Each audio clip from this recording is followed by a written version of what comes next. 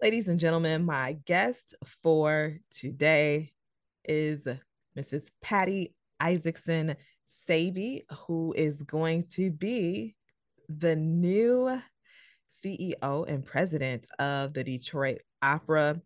Patty currently serves as the executive director of Planet Word, and she is the former CEO and director of the Seattle's Museum of Pop Culture, aka MoPop.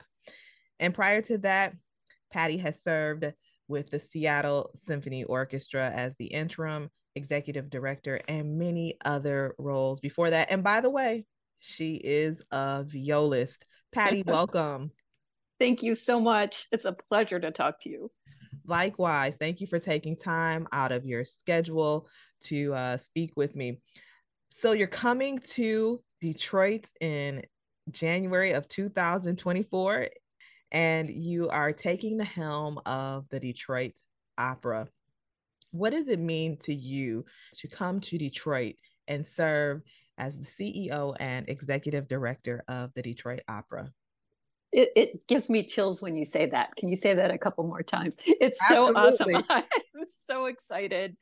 I literally cannot wait. There is such a rich and storied and spectacular and continually evolving music culture in Detroit, and to be a part of it is like a dream. And truly, Detroit and what Detroit Opera has done is really captivating people outside Detroit, everywhere. The world is noticing what is happening, both in Detroit and in particular with Detroit Opera and the way that it is innovating and exploring the way that opera and dance are presented for where we are today. For those who may not be familiar with Detroit Opera, you mentioned new and innovative ways that the Detroit Opera is connecting and presenting opera. What are some of the ways Detroit Opera has presented opera in and dance in a new and innovative way? Well, Detroit is a place, it's a city, and opera, it Detroit Opera is taking opera beyond just the gorgeous productions you see at the Detroit Opera House, which is such a phenomenal, storied, incredibly historied building in Detroit. But it's bringing opera in ways out places you never thought you'd encounter it, like during COVID, when none of us wanted to be sitting together in a theater. Detroit Opera is there presenting to you in a parking garage. You are in the safety of your car, but you are part of the flying horses of Valkyrie and experiencing opera and thinking about it in a way that you never would have. It is in the way that it is presenting opera, the way you look at it as an idea, not just as a story, the way you come to bliss and hear music.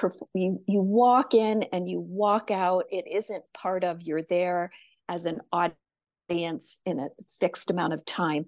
You experience it on your own time and then on your own way. There's all kinds of ways that Detroit Opera is presenting magic, both on stage and in the community. And there's so much richness in the Detroit area for this exploration, and so many wonderful partners in the community to work with. Absolutely. Detroit definitely has a rich music culture, and Detroit has always been innovative. So I don't think Wagner ever thought that that his opera would be presented in a parking lot, in a parking garage, but it was the best way to connect with people during such a dark time, but still keep the arts alive, keep performers sharing their gift, and to keep people connected, and to break that isolation. You're absolutely right. As the new incoming CEO of the Detroit Opera, what is your vision?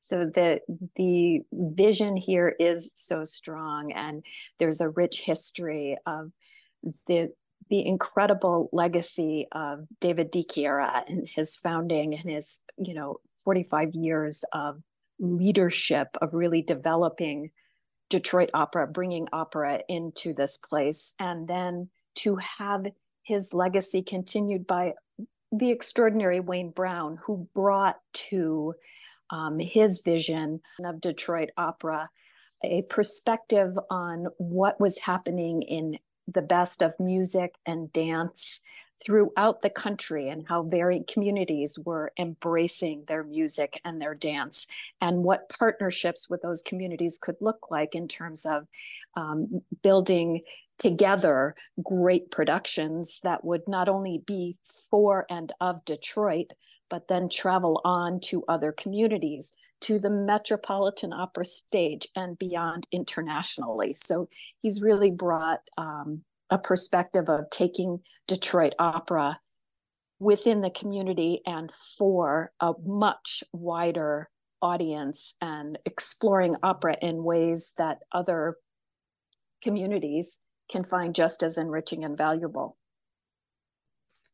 David DiChiara and Wayne Brown have built an incredible legacy, and I understand that you definitely will continue to preserve that legacy. But what, as the new CEO, are you looking forward to bringing that might be a little different?